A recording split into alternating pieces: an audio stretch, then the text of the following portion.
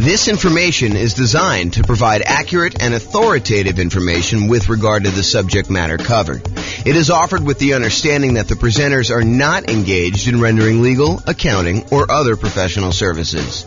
If legal advice or other expert advice is required, the services of a competent professional should be sought.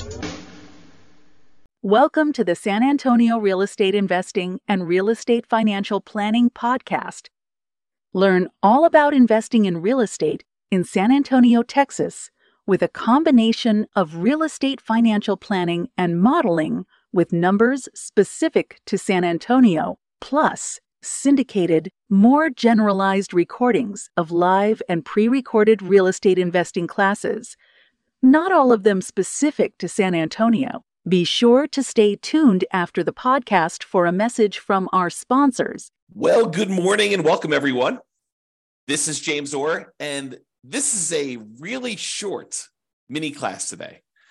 So normally, when we think about saving for down payments, we think about the more I save, the better off I can improve my cash flow. If I put more down, I could have a lower monthly payment, and if my income is the same with a lower monthly payment, then my cash flow would improve. But sometimes taking money that you would have otherwise set aside for down payments can be used in an alternative way such that it is more effective. It'll actually make a bigger impact in improving your cash flow, improving the overall returns you're getting on your investment. And so that is what this, as I mentioned, very short class is about today. We call it alternate uses for down payments.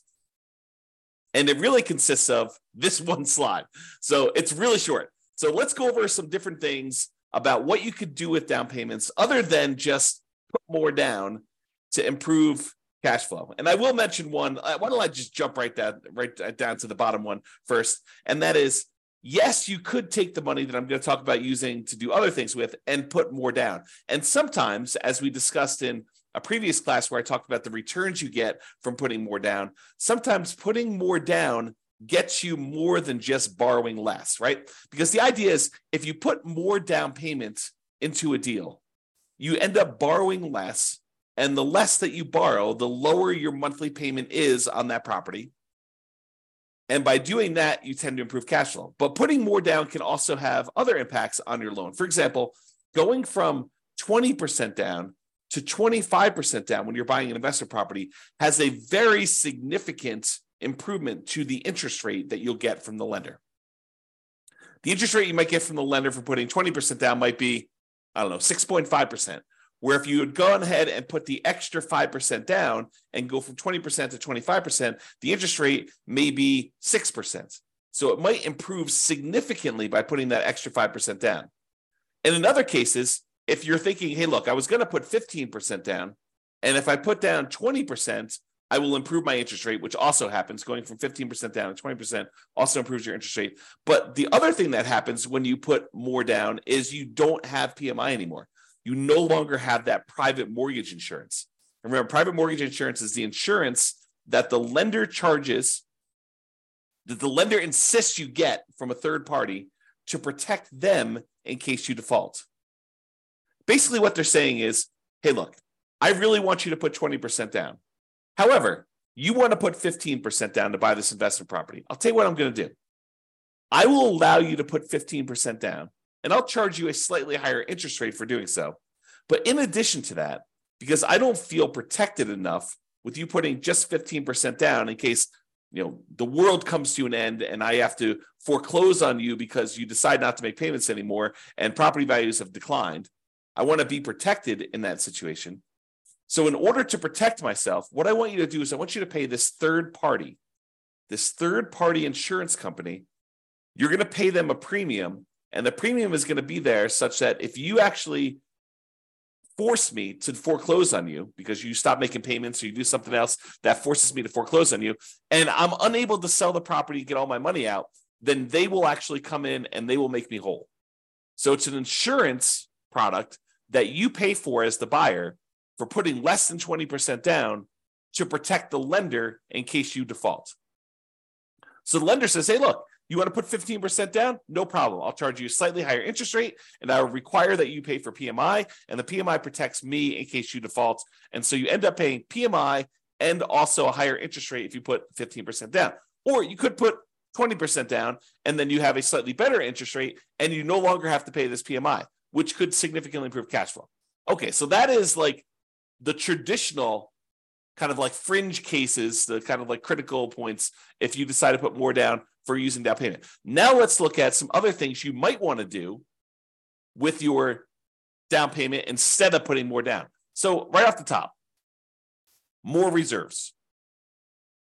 You could take money and you could put it into an investment property. And the challenge with putting all of your money into an investment property as down payment is it's illiquid. Once you put money into a property, it is much more difficult for you to get at that money. And in fact, if you think about it, it's most lenders, and this may change over time. So, go check with your lender as to what's current at the time. But as of the time I'm recording this, March 21st, 2023, it is most lenders are requiring that you have 25% of equity. In other words, another way of saying that is 75% loan to value is the highest they will go to allow you to access money and equity. So if you want to access equity in your property, the highest they will allow you to go to is 75% loan to value. So you have to have at least 25% of equity remain in the property, and then anything above that 25% of equity, they will allow you to tap into and do a cash out refinance if you want to access that. The only other way to really get at that is to sell the property. You could do some type of loan against the property, some type of cash out refinance, whether that's a traditional cash out refinance of the whole loan, or maybe you do a home equity line of credit and you go up to a certain dollar amount on that, and maybe they go a little bit higher than 75%, or maybe your particular lender will only allow you to go to 75%, or you could sell the property and get at that equity. So if you decide to not put more money in to begin with, and you keep that money set aside somewhere else in reserves, that can change the overall characteristics of you. It can make you a much safer investor because you have all this liquidity reserves in case something happens to the property and you need that money. If you had to put it into a down payment, it's harder to access. So by keeping it on the sideline, you have more in reserves, you're more liquid, you're more conservative, it's less risky overall. Okay, so you could do more reserves. And some lenders like seeing you have more reserves. I don't know if I've ever seen this, but I could imagine a lender actually giving you a slight break on the interest rate by having a very large amount of reserves. I don't recall ever seeing that, but it's possible a lender could do that, especially in the future, especially if they start valuing reserves more in the future, okay? The other thing you could do with your down payment money, instead of putting more down, is you could pay off other debt. Imagine you have a certain debt to income ratio, and the lender actually does change the interest rate based on your debt to income ratio for certain loans. FHA, I don't think they do that with, but I think conventional they do. So, and I'm not a lender. I should tell you that right up front. Go check with your lender to make sure what I'm telling you is 100% true for your situation and whatever is current at the time. But I believe lenders actually do change your interest rate based on your debt to income ratio. If you have a really high debt to income ratio, if you're going over what their standard is, they may still be willing to make the loan, but there's some type of premium. There's some type of risk premium on the interest rate to do that. So you could say, hey, look, I was thinking about putting 30% down to buy this property. Now what I'm going to do is I'm going to back it down to 25% or maybe even 20% down. And I'm going to take some of that money and with the help of my lender to find out which ones I should pay off and which ones I should not pay off, because paying off certain ones can impact your credit score in an adverse way. You pay off the wrong thing. You close a account that was giving you a boost to your credit score by giving you a longevity rating. One of the things that is a factor in your credit score is how long you've had certain loans or credit lines open. And if you go and you pay off one and you close it down, that could lower your credit score instead of actually improve it. But the lender may say, hey, look, if you go pay off these 3 bills that you've got outstanding, that would significantly improve your credit situation, your debt to income in this case. and maybe even your credit score, depending on what it is and how it's all working out. It's not super straightforward, so I can't give you specific advice about it. You'll need to talk with your lender in detail before doing this. But if you tell them, if you go and they say, you pay off these 3 things, that will improve your DTI and I'll be able to get you a better interest rate in your loan. That may be a better use of that money than putting more down. Counterintuitive. But this is why you need to think about these things and you need to talk to your lender about it. The other thing that may be counterintuitive, instead of putting more down, hey, I was going to put 30% down, but now I'm going to actually only put 25% down. I'm going to take that extra 5%, maybe it's even not even that much, but I'm going to take that extra money and I'm going to use it to buy down my interest rate. By buying down my interest rate, it may improve my credit, my interest rate. By buying down my interest rate, it may improve my monthly payments so much more than putting the extra 5% down. And we did this math recently. Trying to remember what class it was, but we did a class where I showed you, I think it was how to improve cash flow. One of the strategies was taking money from seller concessions and using it to buy down interest rate. And I had the matrix up of what my lender sent over about how much it costs to buy down the interest rate so much and what that does to the monthly payment. And I think we did the math and I showed you, hey, look, if you just put this much more down, it would have improved your monthly payment by this amount. If you actually use it to buy down the interest rate, it improves it by this amount. And so it may be better for you to price out buying down interest rate on your mortgage instead of actually taking that money and putting it extra as down payment. Now, if you're only going to hold the property for a very short period of time, does it make sense to go buy down your interest rate for 30 years? Probably not. If you know you're going to be in and out of the property in 5 years, 6 years, 10 years, whatever it is, then buying down the interest rate for a 30-year period may not make sense. But if this is one of the properties that you plan on holding in your portfolio forever, it's going to be one of the ones that you've designated that is going to be the source of your positive cash flow in your financial independence, retire early sort of model, then maybe you do pay down the interest rate because you know you're going to hold that loan for 30 years. But this is why you need to understand what your plan is. If you're buying properties, you're going to use the strategy where you buy 10 rentals, hold on to them for a period of time, then sell off a portion of them to pay off the remaining. Maybe you don't actually buy down your interest rate because you're either going to sell some of them and you're going to take that money and then pay off your other mortgages. So if that's your strategy, maybe buying down interest rates doesn't make sense. But if your strategy is, hey, look, I'm going to buy a certain number of properties and these are the properties I plan on holding forever and ever and ever into retirement, then maybe buying down the interest rate does make sense. Okay. And the last alternate use of down payment, instead of putting more down, the last one I've got on here is deciding to prepay private mortgage insurance. So instead of putting another $5,000 down on buying your next property, which might save you, I don't know, $25 a month, somewhere in that ballpark, maybe $30 a month, depending on the interest rate, you could choose to prepay PMI. You take the $5,000 and get rid of a, I don't know, $160, $200, $250 a month private mortgage insurance payment.